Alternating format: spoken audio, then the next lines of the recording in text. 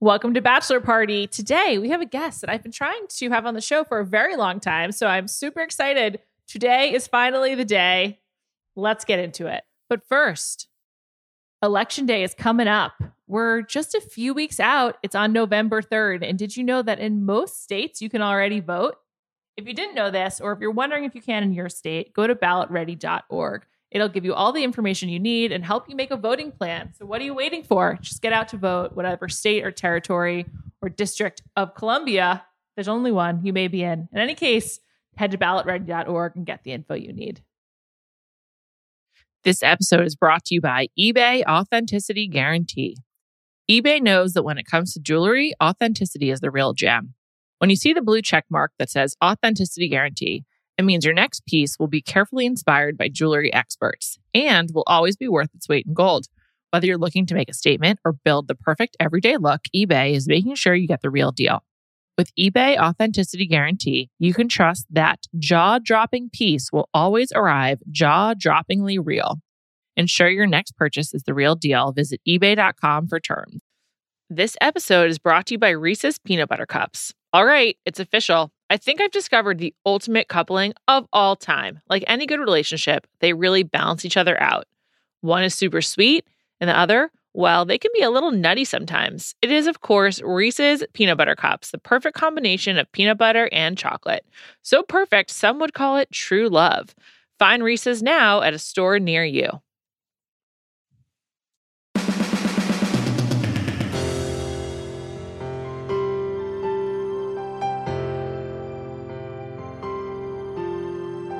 Juliet, don't make it sound like I haven't been. We've been two ships in the night. It's true. I am joined by Charlene Joined. Hello, Charlene. Hello, Juliet. Thank you for having me. It's great. It's great to have you here. We've been emailing, trying to do this for like almost 2 years. I think it's really my fault. I'm like never give you enough notice, but finally it worked out. You know, now that I'm on the other side where I try to arrange guests, I really feel your pain. And there's just a lot of moving parts and scheduling. And you do often end up being two ships in the night, sort of. Yeah, it's true. Not in the same place at the same time. That's not a thing anymore. I know. Actually, where am I speaking to you from? Where are you?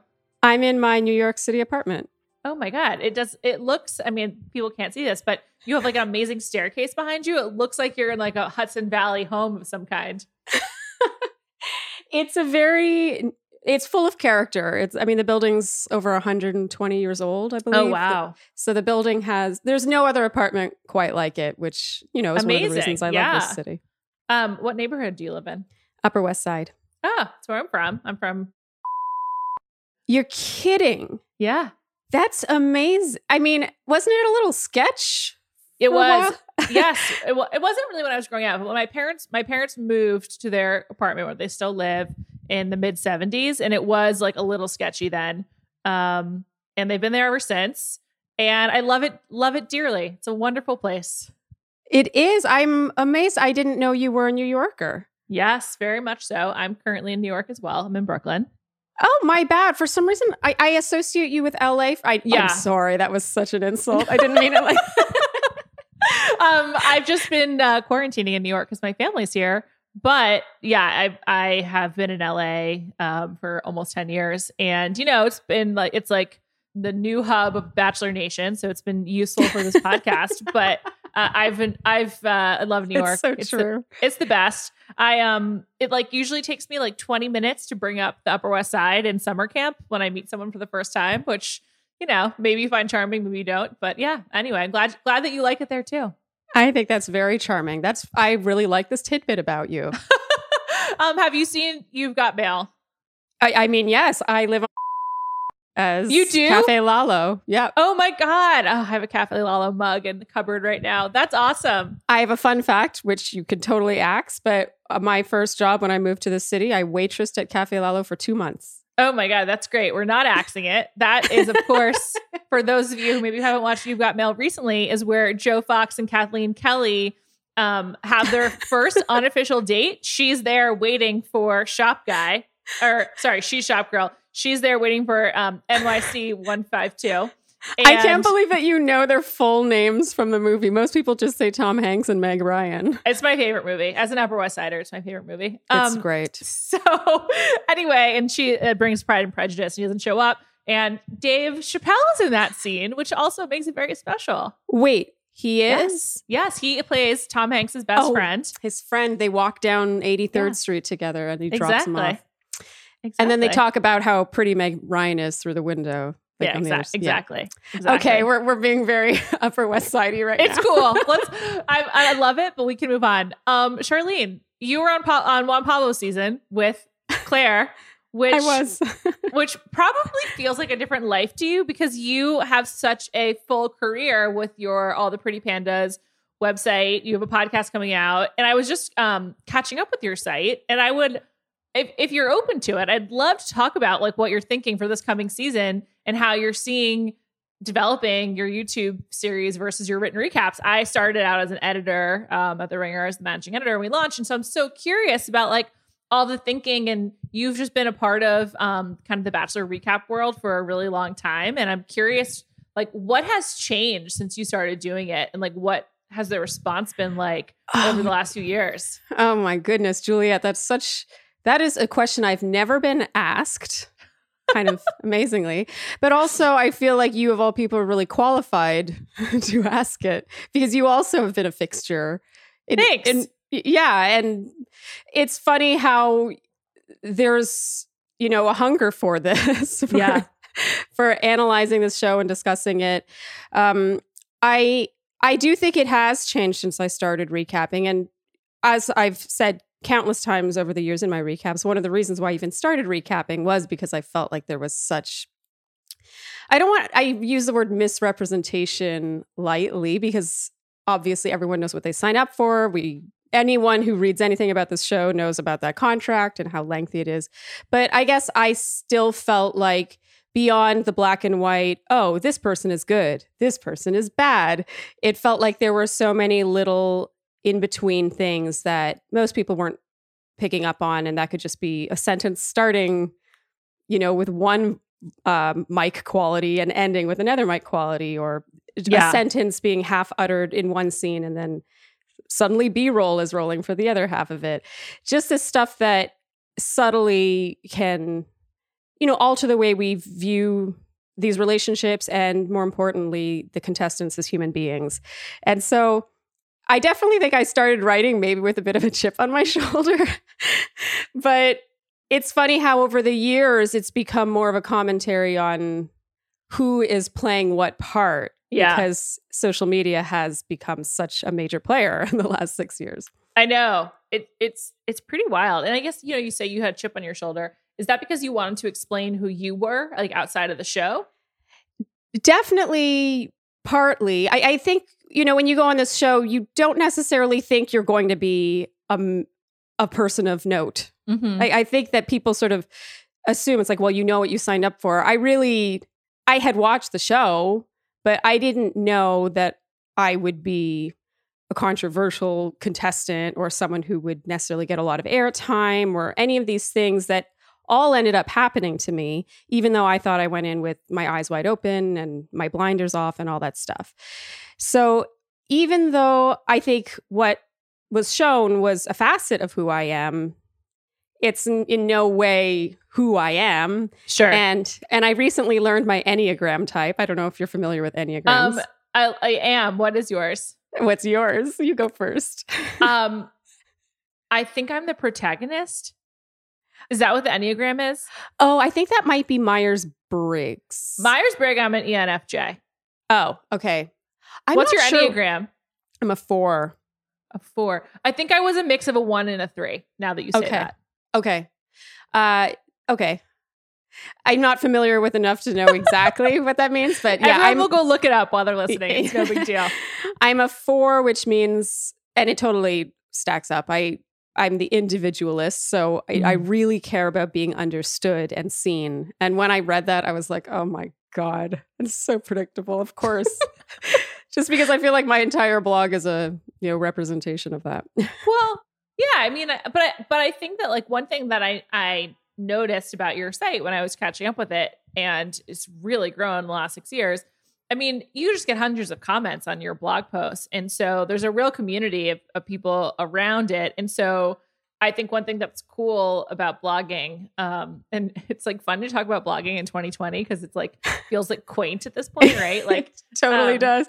But there is still a way to like cultivate a community that is just unique to people who kind of like coalesce around a single topic or interest and then sort of like grow out from there. And that's like sounds again so quaint. It's like, yeah, duh, that's the internet. But it in some ways, as like media shifted and like, you know, you're thinking about moving to YouTube and you're starting a podcast and we're talking on a podcast, like those sort of like small, really dedicated communities are not as common. And I just thought it was interesting that you cultivated it.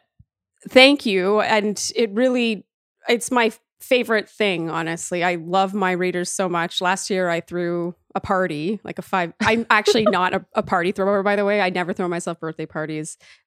Planning my wedding was like the most stressful experience of my life. But I wanted to throw a party to like thank everyone and meet them. And I just love my readers so much. They're all so thoughtful and reflective. And of course, they write so beautifully. And the shift to YouTube, which is something I still like.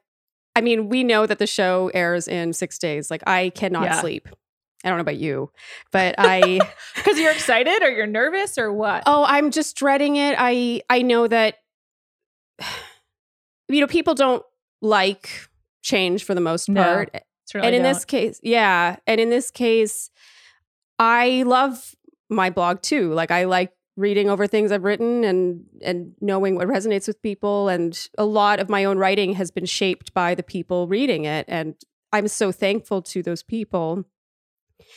But at the same time, as I expressed in a recent blog post, which by the way has now amassed like 700 comments. It's 7:35. I looked today. Oh, yeah. I know that people are not going to like it because there, like you said, there is a quaintness to it. There's something old school about a weekly blog post and having this dialogue underneath in the comment sections. And my heart breaks to even put a pause on that because I don't know if it will be a long-term thing, the YouTube thing. But I'm a people pleaser to a fault, and I just want to make everyone happy. But at the same time, as I expressed in this blog post, blogs are just not easy to monetize. Hard. And also hard to do. Like, it's a lot easier to do a podcast than to make a blog post. Indeed. Yes. Like, it takes a lot longer to write than it does just to make the same point, just speaking it. And I'm just such a lover of the written word, so it kills me a bit. But I hate to have to go where the tides are taking me. But, you know, in a pandemic, my opera career is on a hold. I don't know how long that will be for. I have to adjust, you know? Yeah. Yeah. I think there's a lot to be said for going where the audience is. And so, like, obviously you've cultivated an audience, but you probably can grow it by going to YouTube. So I'm curious to see how it plays out for you. And like, also, you know, it's hard. What you're embarking on is hard. So I'm excited for you. Juliet, tell me about it. Well, tell me how hard it is. This is a genuine question. I'm not on YouTube, so I don't know. But like, you know, you're a performer, obviously, as an opera singer. When you were on The Bachelor, did you feel like you were performing? Like, how aware were you of the cameras? You know, I think it's because I'm a performer that I am so against and adamant about acting or performing in any other part of my life. And maybe this comes back to being a four, you know, the individualist. I want so badly to be authentic and understood. And so I not only am incapable of being someone else based on the scenario, I loathe it when other people aren't like that. Do you know, does that make any sense? Yeah. So when someone of course. Adjusts based, yeah. So the chameleon's not for you. I respect it, but I guess because I feel like the whole honesty, transparency, authenticity thing is sort of a dying art, and a lot of our online presences come down to cultivating and curating, you know, this image of whatever it is we want to be. I guess it's almost, maybe I'm going against the grain in that, and I just want so badly. I don't know. I sound very idealistic right now. No, I think it's interesting. Before the show starts, I've been having like all of these like very meta conversations about The Bachelor. Some successful, some not. I definitely had some like misfires and things I regret saying, but it's just interesting to talk about like where this space is. And it's just such a weird, and it just feels like it's like requisite to say this in every episode. It's such a weird time to have a Bachelorette season because it's just like there's so much happening. And I'm curious to see how COVID and quarantine like make it into the show. Obviously, they did quarantine before filming and all that, and it was like a closed set and everything. But by any chance, do you watch the Great British Bake Off on Netflix? No, but both my sisters watch it and are obsessed with it, and I don't know why I haven't clicked it yet. I know it's great. Very soothing. It's very soothing. When you can't sleep because you're worried about your YouTube series, you should watch it. But they're doing like their COVID season right now. It just started airing on Netflix.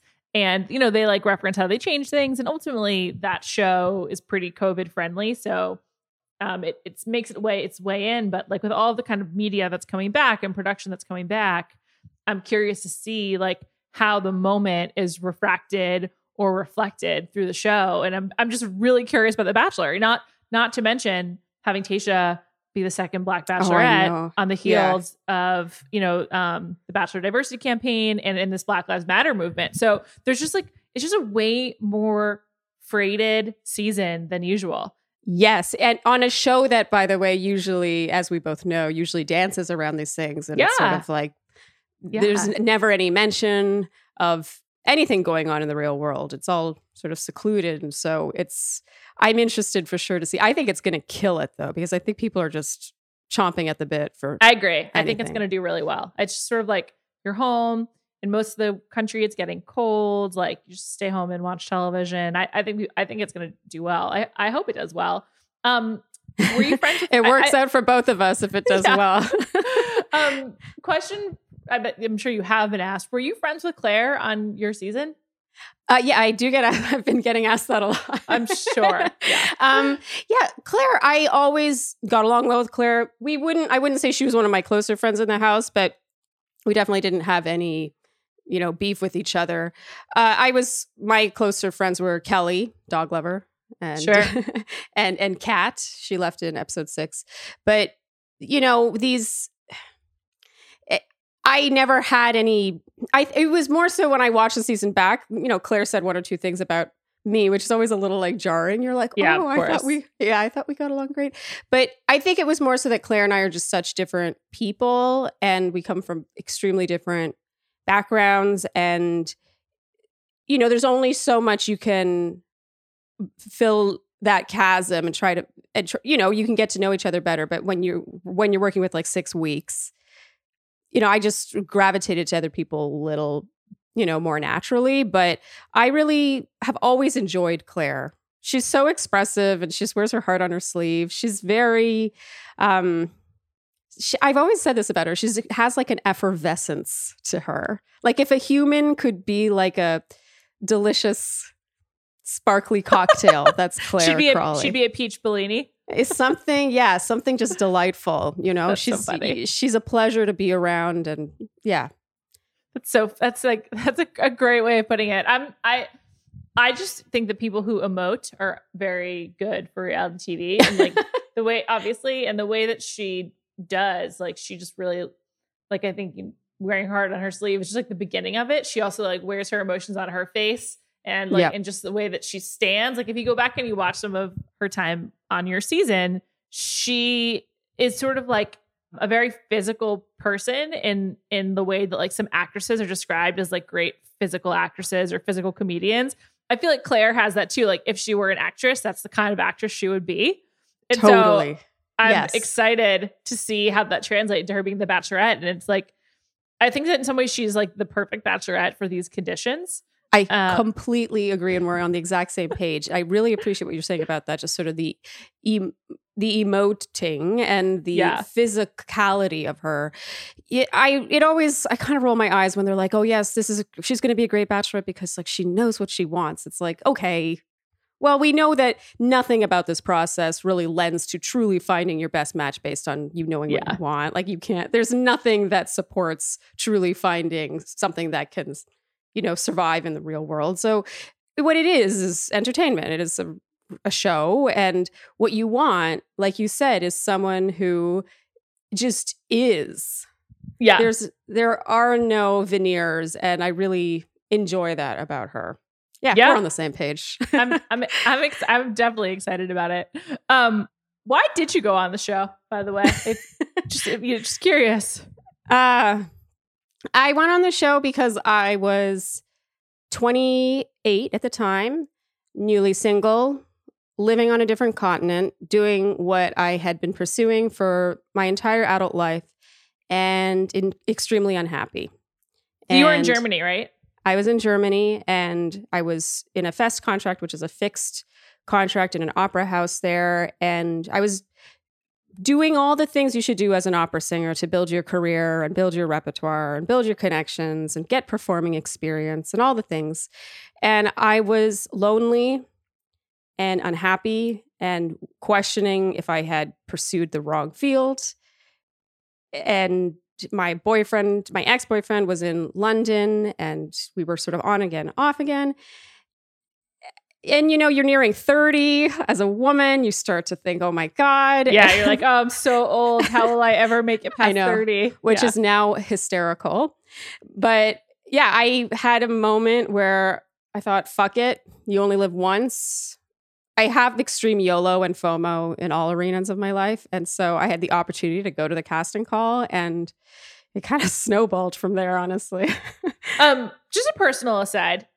I have found that FOMO is worse in quarantine in a really weird way than like in regular life. If I see anyone doing anything and I'm like, well, I've been doing nothing, I am doing nothing, I'm just like, what is this? Why am I not involved? Have you felt that way as well? I think I feel the opposite, but to a fault. Like my FOMO it's dangerous because I'm already kind of introverted, and I do, depending on the situation, when there are a lot of people, I get kind of anxious in large social gatherings. And I don't know, when I kind of feel like it's an excuse. I mean, it isn't an excuse. It's a good reason, but there's also this sense of like, COVID. Like, I don't think I'll get out of my pajamas tonight. and then you sort of become less and less of a functioning human in society. I don't think my way is better, by the way. Sure. Well, this is no judgment. I think also like in COVID, whatever you do to cope is like, makes a lot of sense if it works for you. So I'm curious. I was just for comparison's sake, since you were saying you made your FOMO and YOLO energy. Well, yeah, I actually find that because of my personality, and I think I've sort of gone into escapism a bit. Like I've really been getting back into video games, and I've been reading more books than ever before, and just being a complete hermit. But that's not good. I do think socializing is almost like a muscle you need to flex. And when I have been social, I've caught myself like feeling like, you're like, is this too much eye contact? Yeah. Like, have I been talking about myself too much? I have some more bachelor questions, but first I just need to ask you, what are you reading? What have you been reading? I could tell from your writing that you read a lot. So I'm curious. I don't read as much as I should. I'm no Ashley Spivey. There's no should. It's just whatever. Seriously. Am I allowed to talk about Trump? Oh, sure. Of course. I read Mary Trump's book. I'm now on to Melania and Me, which is written by Stephanie. Yes, that's the subject of a lot of news stories. Book. Yes. I'm enjoying that one quite a bit. How to Do Nothing. Okay. I heard that's good, by the way. How to Do Nothing. I really enjoy the premise, and I want to be her friend. I'm finding the writing style it's not, and I don't even need linear writing, but I find it it goes on journeys. Okay. But it's really beautifully written. It is exquisitely written, honestly. So and also The Ethical Slut, because I've been reading a lot of relationship books for our podcast. So, do you mostly read nonfiction?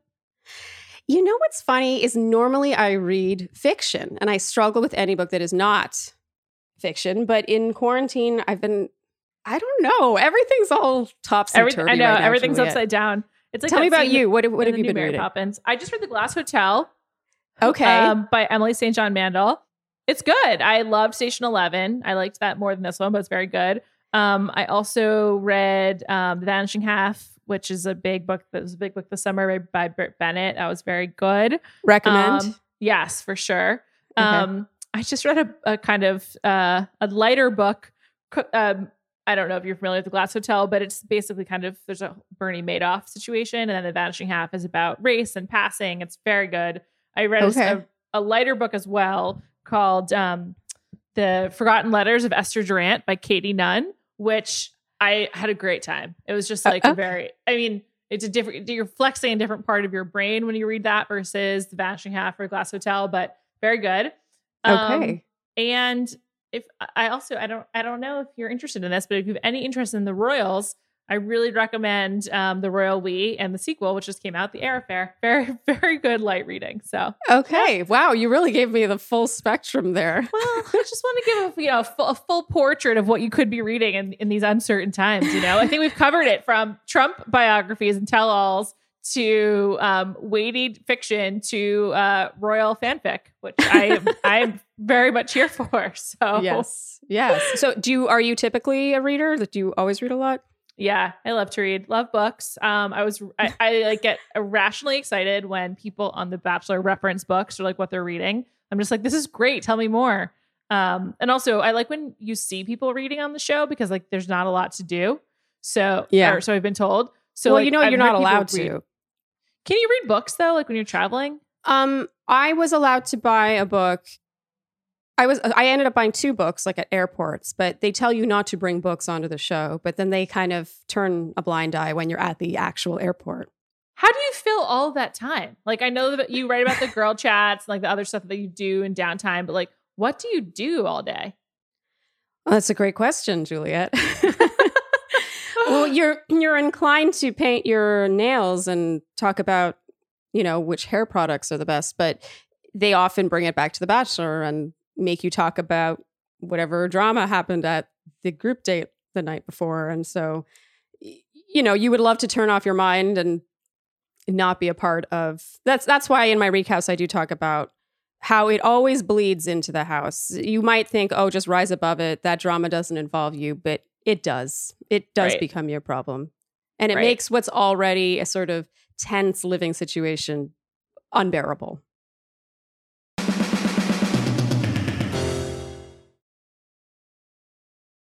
This episode is brought to you by eBay Authenticity Guarantee. eBay knows that when it comes to jewelry, authenticity is the real gem. When you see the blue check mark that says Authenticity Guarantee, it means your next piece will be carefully inspired by jewelry experts and will always be worth its weight in gold. Whether you're looking to make a statement or build the perfect everyday look, eBay is making sure you get the real deal. With eBay Authenticity Guarantee, you can trust that jaw-dropping piece will always arrive jaw-droppingly real. Ensure your next purchase is the real deal. Visit ebay.com for terms. This episode is brought to you by Visible. You know how in every season of The Bachelor, there's the concern that he might pick someone or just let someone go too far who really doesn't deserve it because he's not getting all the information he needs. He doesn't know this woman is the villain of the house. Well, luckily, when it comes to wireless, there's one company that keeps it real, and you don't have to worry about that bad surprise at the end. Switch to Visible, the wireless company with nothing to hide, and get one-line wireless with unlimited 5G data powered by Verizon. Just $25 per month, every month, taxes and fees included. Switch now at Visible.com. Rate with service on the Visible plan. For additional terms and network management practices, see Visible.com. This episode is brought to you by Empower. You got money questions like, can I retire early? What are my best savings options? Can I afford to pay for my kids' education? Luckily, Empower has all the answers. With Empower's real-time dashboard and real live conversations, you get clarity on your real-life financial goals. So join 18 million Americans and empower what's next. Start today at empower.com. Tap the banner or visit this episode's page to learn more. Sponsored by Empower, not an endorsement or a statement of satisfaction by a client. I can't even imagine. What was it like having roommates? I feel like at 28, when you've been living in Germany and like have a real Yeah, I was living by myself. Career. Yeah, I assumed. What was it like to not only have like housemates, but like little roommates and be around people all the time? It was definitely a bit of a crash course for me because I never really had a normal college experience. I went to music school, and typically these conservatories don't have dorms. Right. And it was a crash course, but I am so Canadian that I think that I was like, oh yeah, you can go. Yeah, you can use that. Like, I think probably to a fault, but it wasn't that bad. Like, if you're just a mutually respectful person.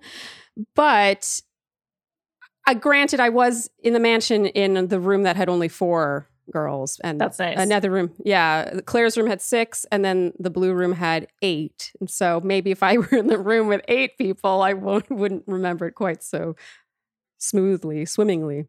Were you able, like, on nights when you were not in like a cocktail party and not on a date, were you able to just like go to sleep when you wanted to, or did you have to stay up late to like be a part of? You can drama? never go to sleep. Pretty much, if this was like an infographic, it's like you just always end up you could never go to sleep when you want to go to sleep. Apparently, unless you are Corinne. Yeah, and you can just nap. Yeah, in which case, again, you're making it everyone else's problem. Abraham Lincoln took naps. Michael Jordan took naps. I believe that's what she said. Yes. Oh my goodness. That feels like also a different lifetime. What do you think is like the top thing production will have to change to make this season work? Like what when you heard they were doing it at one location, outside of the travel, obviously, like what will have to change for Claire and Tayshia? Oh my God. That's a deceptively simple question. Well, there's like so much that goes into it. I think that's one of the reasons why there's such a economy and industry around like Bachelor recapping and Bachelor behind the scenes, is because making television is complex. Like, it is a hard thing to do. It requires a lot of people and strict schedules, and everyone has a role and they know what it is. And production is difficult. And there's a lot of flaws with the show and how it's done, but they make good television. That is definitely a skill. And I'm just curious. And they also, like, it's a machine. They just do it like cycle after cycle. They know how to do it. So I'm curious, but like, with variation, what will have to change? Yeah. Well, I almost feel, and I swear I'm not a Bachelor conspiracy theorist. I'm not. But I'm not either. I used to be, but I'm no longer. That's funny that you used to be. What happened? What changed you? I think that as you just, like you're interviewing me. I think that as you talk to more and more people, and this also just comes with like having more jobs, right? You realize that a lot of what seems like a conspiracy is often just like incompetence or poor communication. And like it's more of like a lack of something happening rather than like an intentional yes, that's well put. Like motive. And so I think often something seems nefarious, but it's actually just like inept. And I think yes. I don't know if that's completely applies to The Bachelor. I think a lot of what people say about the way that, and that you've talked about, like women and men, the contestants are sort of like manipulated for a desired outcome for television happens. It also happens on a lot of reality TV, not just this show. But I don't think there's like huge conspiracies, like, even though they haven't acknowledged Tayshia as The Bachelor, I don't think that like this was the plan all along. I think they planned on Claire being the Bachelorette, and then it didn't work out the way they wanted, so they brought in Tayshia. That's my take, but I think people are already debating that. Yeah, I fall somewhere in between on that. And again, I'm not a Bachelor conspiracy theorist. I really am not. And I simply feel that no matter what, we knew this season was going to need something. It's pretty bare bones. They are stuck in one place, and already the tropes, you can only use each trope twice max before it becomes unusable. And it's funny with these greatest seasons ever, you look back and you're like, oh, that was so quaint. And I loved Alex Michelle's season and found it fascinating. But at the end of the day, that wouldn't fly today because people would probably be bored. Sadly. I found it boring. Actually, last year I went back and I watched a ton because I did a ranking of all the seasons. And I would like fall asleep during Alex Michelle's episodes a lot. I rewatched them. Yeah. Juliet, too. I know. That's fascinating. I'm interested. Okay. And why? Can you, why did you fall asleep? Well, it was late on a Friday and I, working's exhausting, but no, I think because of the reasons why I think Claire has been on the show so many times, they didn't have that early on. It was like the concept itself was enough to draw an audience and just to be like, this is bonkers. But I think in some ways, like the women were like these like substantive people who weren't trained and hadn't grown up watching this way of kind of living out how you're feeling. Like, I think like it's natural to keep your feelings inside. They incur inside. And like the manifestations of them is different for different people. For people for whom they're more dramatic, they are good reality TV people. And that's one of the things about Claire.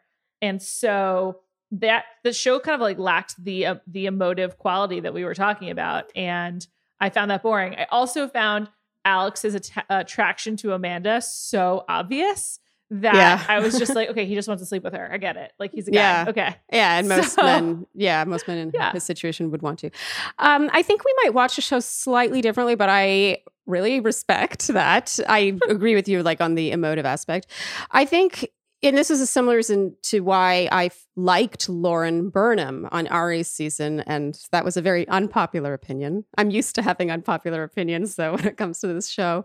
I almost relish watching the uncomfortableness of someone on TV, and I was that person. And you were not that, but that did not come across when I didn't mean to interrupt you, but really, I think you came across as at the time very strong and with a type of certainty that just having know a little bit about you, I think just comes from like a certain type of life experience, which is like, living in a foreign country, multiple foreign countries, and doing the, having this career and having like a really specialized skill. And I don't think you came across like Lauren Burnham at all, even if you were uncomfortable at the time. I guess thank you. I guess, except I did like Lauren Burnham. I feel like it's more just that was I accidentally dissed her, which I didn't mean to do. I actually truly enjoyed watching her. I enjoyed watching her reticence in a way. And I don't think that works for a lead by any means, but I think for a contestant, especially a contestant who is a major player who ends up in a roundabout way, quote unquote, winning. Right. It's, I find it fascinating to watch that person sort of like squirm uncomfortably, because I just think it says a lot about that person versus the person who is, and of course the middle ground, the ideal is the person who is themselves, but can also emote. That's the dream. Yeah. But I would much rather watch a Lauren Burnham or even these women from Alex Michelle's season who were like, they would kind of notice these cameras and sort of shift uncomfortably. And there was this ever-present awareness of these cameras and just how strange everything was. I don't like it when any contestant pretends that nothing about it is strange, because there's everything strange about this show. Right. Interesting. Anyway, that's my case. Do you like British comedy? That's a nice segue. I see where you're going with that. That's almost too squirmy for me. I enjoy it, but it's so squirmy. That's why I was wondering. Like, if you watch the original Office, it's so I'm uncomfortable just thinking about it. Yeah, it's hard to get through. But that is interesting. So, like, do you respond to like the boundary pushing, I guess, of and not even like in terms of like the genre or like what's okay and what's not okay, but like people's like personal levels of comfort and discomfort? I guess so. Maybe wow. Did you ever study psychology or anything there? No. These are interesting segues. I think maybe you're onto something with that. There is sort of, I believe that you can tell a lot about a person by the things that are not said. And I talk about in the recaps, like the in-between moments.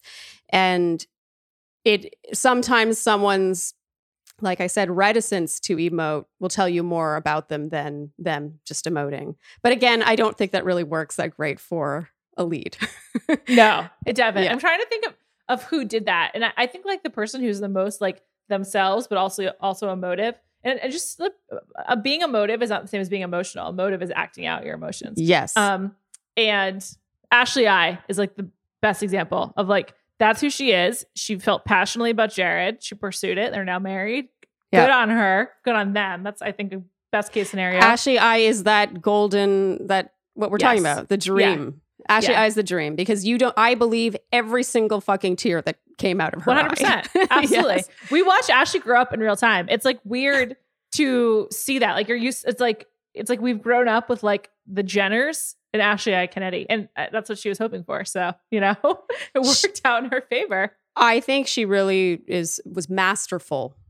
And what I love is that it wasn't even, maybe part of it was intentional, but the result really wasn't from her plotting anything. She was just herself, and it was just she had all these perfect traits and ways of expressing her feelings. Oh, she was just great TV. She really was. The dream. She really was.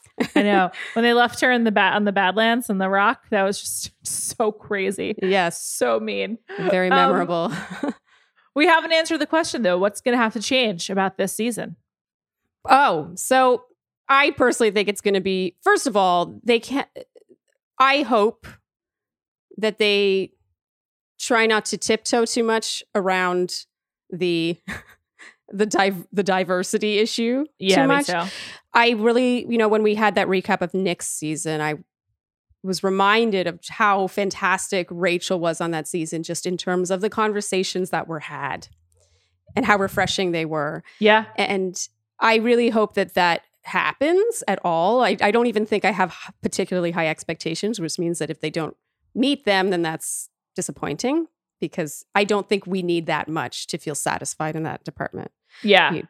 I agree with that. I think part of what the show needs to change is not only through casting. This comes for I think this is part of a discussion for a lot of companies about how all sort of workplaces and entertainment diversify, not just in a formative way, but long term. Is it's not just about casting Matt James. Yeah, it's not just about casting, but about the conversations you're portraying and yes, and the types of emotions you're portraying as well. I'm very excited about Matt for the record, but but it is also about talking about it and hopefully hearing about Tayshia's experience as a woman of color who's the lead, and for everyone involved, talking about real issues that also people in relationship space.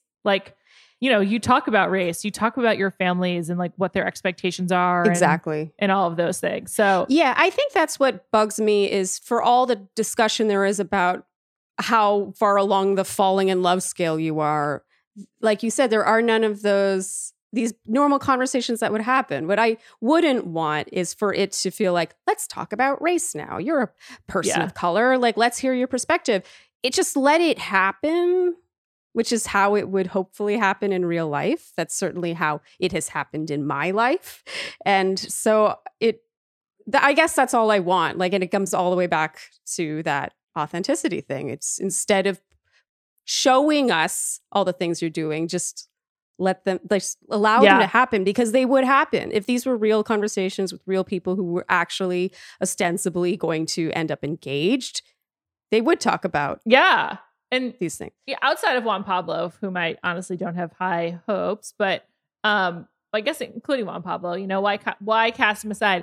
Juan Pablo and production included, when you were on the show, did anyone ask you about your background, how you felt being on the show, and and you just have a just professionally, let alone just who you are as a whole person, just different than a lot of people on the show. And was that something that people were interested in talking to you about, to understand who you are?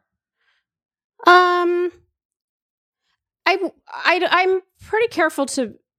I will say that in my experience as a quote unquote person, I learned on Here to Make Friends that the proper term is biracial, non-Black person of color. It's a mouthful, but that apparently is what I am identified as.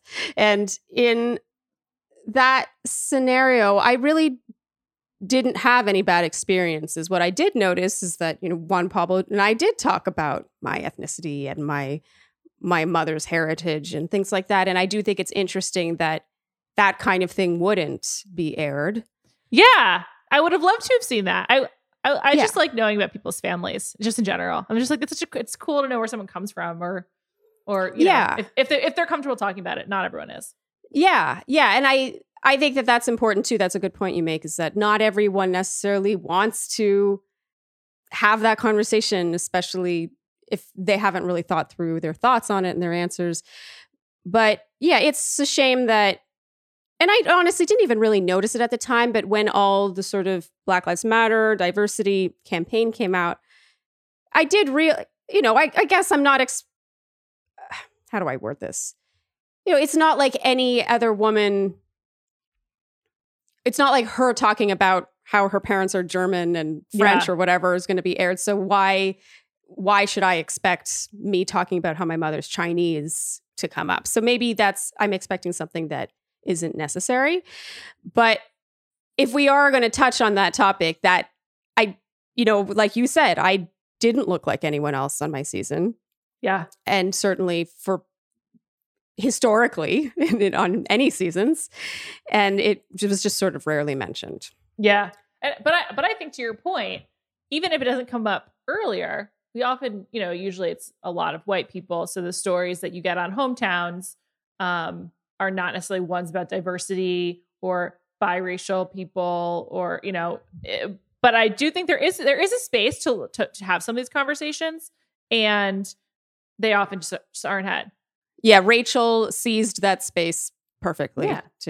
Rachel is the best. So yeah, she is the best. And to answer your other question, we're gonna just to circle back one step when you said what has to change, and then how I'm not a Bachelor conspiracy theorist. I personally think the Tayshia thing, while I think it was as much something that happened to them as something that they made happen, and maybe that will be an unpopular opinion. Interesting. And maybe I will feel differently when we watch it play out. I find it just a little too. It's awfully convenient. Sure. Interesting. That you would expect to be the most uneventful season, just in terms of bells and whistles, would also happen to have a lead switch. It's just, well, that worked out. Right. That's interesting. Charlene, I like it. I'm going to think about this a little bit and also be watching with an attention towards this. It's a good point. I mean, it really is. And something that Rachel's pointed out several times is they had the opportunity to cast Tayshia as the Bachelorette previously and did not. So sort of like, why now? Yes. And if there's one thing I know about Claire, this is someone who, again, I adore Claire. I think she's great TV. But if we're talking about someone who on her first season of Paradise was portrayed as talking to a raccoon, and then still came back on the show. I think that says something about either her willingness to get over things or to be convinced of things. These are little building blocks to lead towards my ultimate opinion on this. And I don't think it's out of the realm of possibility to picture a producer saying, well, I noticed you have a really, really strong connection with him. Or do you think you'll be able to give the other guys also a fair chance? And then from there, just for it to progress naturally. Does that make sense? Mm-hmm. Yes, it does. Like there was an opportunity and they went down that path instead of forcing it into the usual structure. Yes, when traditionally what they would have done was sort of not given her a one-on-one date with him for 4 or 5 weeks. Right. Right. Which is well, Colton famously said that about Cassie, didn't he? Yes, he did.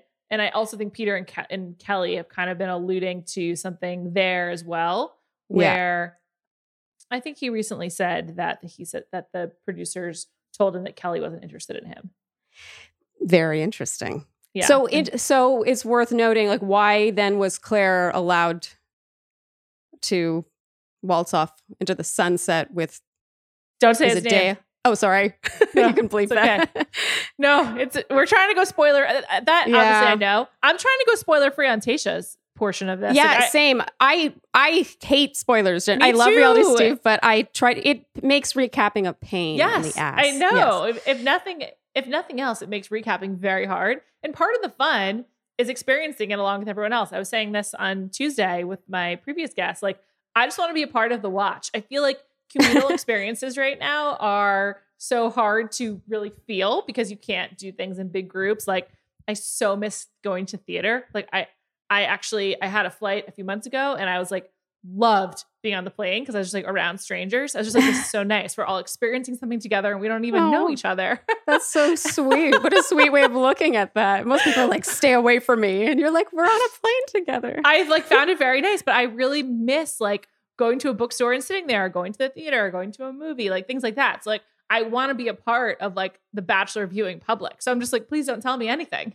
Believe me, I'm on the same page as you. And for some reason, the occasional person likes to DM me I know. the ending, you know, during episode 4 or 5, like halfway through the season. And I hate those people. Why do that? I know. Why do why that? go out of your way? Yeah. Yeah. Interesting. What are some other Bachelor conspiracies that you're like, actually, I think there's some truth to that one? There aren't a lot of them come out after the season, one way or the other. Yeah, especially as more and more former contestants and former leads, you know, they have podcasts and YouTube channels and all these things are coming from the depths. And it's interesting to see what everyone's getting away with. Yeah, I know. Well, you can speak to this. What was it like for you after the show when you were thinking about your next steps in your career, both as like, you know, Charlene, the public person who is an opera singer, but also has just been on television. What was your relationship like with production, and how much did you think about how your relationship with them should factor into your next moves?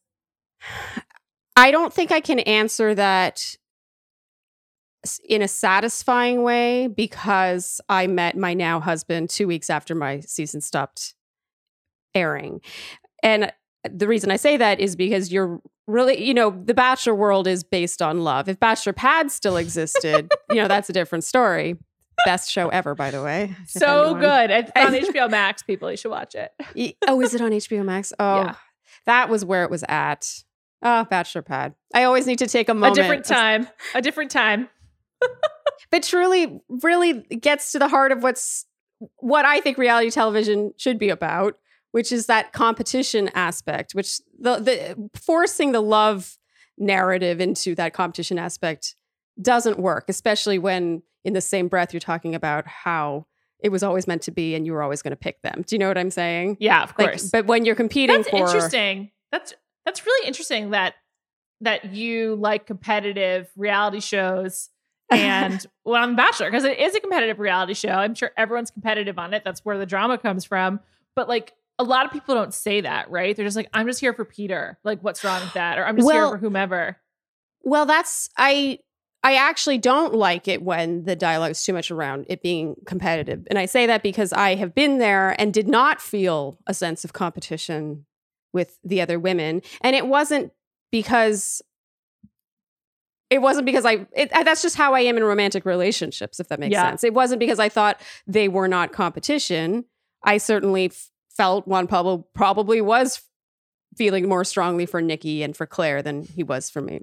Right. But I, nonetheless, for me, psychologically and in terms of a romantic relationship, the kind of person I would want to be with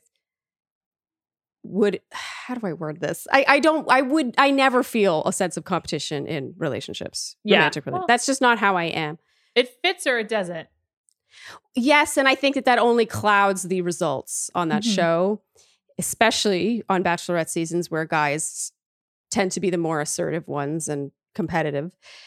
But I really love it when there's a clear prize. You know, it's not it's Charlene, not someone who. Sorry, should you go on Survivor? I can't because now I can't. Trust me. I would have applied for Survivor by now if I could, because I love Survivor. And in the past, I wouldn't have been able to because I'm not an American citizen. Oh. But I'm Americans only on Survivor? Well, until recently, but my sister now is a producer on Survivor. She is? Yeah, my little sister. Oh my goodness, that's awesome. Yeah, unfortunately, I wouldn't be able to be a contestant because of that. Damn. Yeah. Sadly. That's too bad. But I have played Survivor Brooklyn, and I also played Survivor in Central Park. Like, there's people will organize. The first one was organized by Zeke. Do you know? He was, I forget which season he was on, but he was a former contestant, and he hosted a Survivor at his apartment in Brooklyn. And I spent the entire day in his apartment with like 20, 25 other contestants. And we spent the entire day, like 10 a.m. till like 1 a.m. Oh my God. What were the challenges like? What did it mean to survive? What did it mean to outwit, outlast, and outplay? There was one where we had to like throw ping pong balls into these solo cups. Another one where it was sort of like you were hunting for Easter. Probably. And there was another one where you had to build the highest house of cards. Another one where you had to, it was like an Easter egg hunt, but with marbles on the building's rooftop, which I won, by the way. Congrats. Incredible. Yeah, it was fun. That's really cool. That's really, really cool. Wow. So do you watch Survivor? Yeah, of course. Love it. Of course you do. Always. You're so cool. I took a few seasons off, but I was back in on season 40 and I'm going to continue to watch. I like a lot of the like more old school reality shows. I mean, of course I watch basically everything. And right now in particular, and I devour like all Netflix programming and their reality is really good. But, I've recently on YouTube gotten into like revisiting some classic Real World and Road Rules moments from like the pre-internet era. And that's like really fun to go back and watch because it's just like, it's just different. It was just like before there was market saturation and it was just a very different era of pop culture and television. And of course, like people just now literally grow up with reality TV. It's like a fact. It's not new to the TV ecosphere. But back then it was like this really weird thing to do. Yeah. Now it's not. Nope. Although I still don't understand how employers give people time off for like Survivor. I mean, The Bachelor is different, but like for Survivor, you got to get 40 days off and you might not like, I mean, maybe, and even if you don't make it to the end, you can't go back to work. So the spoilers or whatever. So I'm just like, how did people get that time off from work? Do they quit their jobs? Like, do they take a leave? I don't understand. Yeah.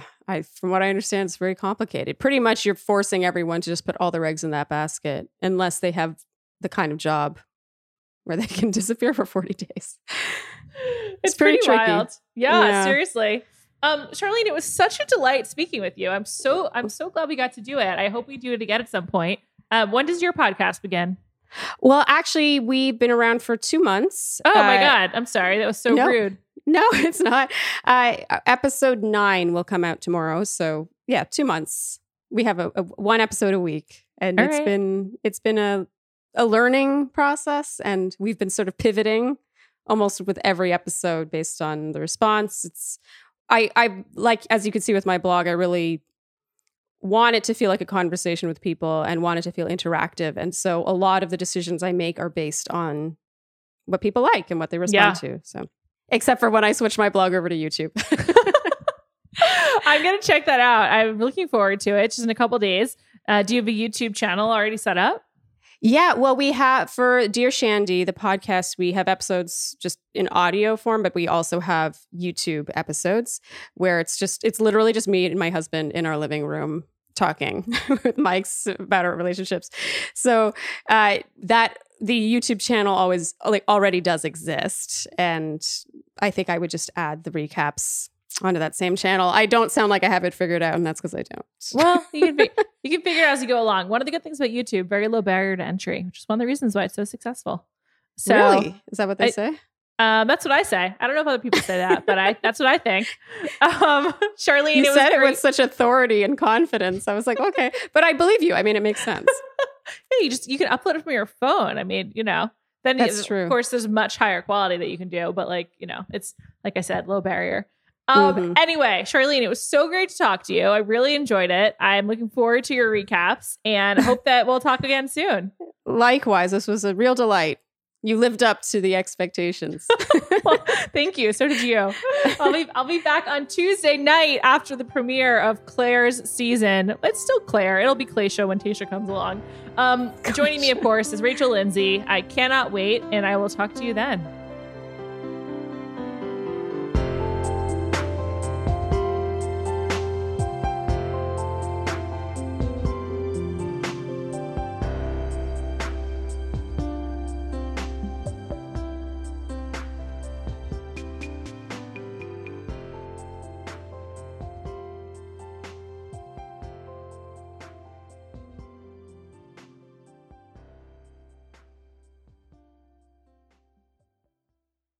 This episode is brought to you by Empower. You got money questions like, Can I retire early? What are my best savings options? Can I afford to pay for my kids' education?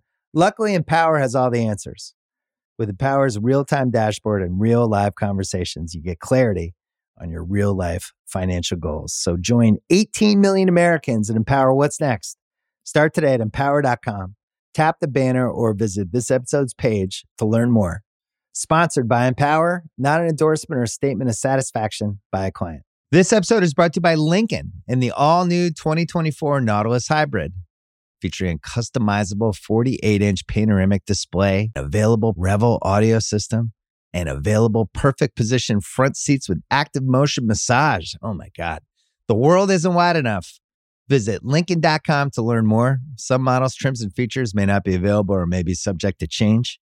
Check with your local retailer for current information. Lincoln and Nautilus are trademarks of Ford or its affiliates.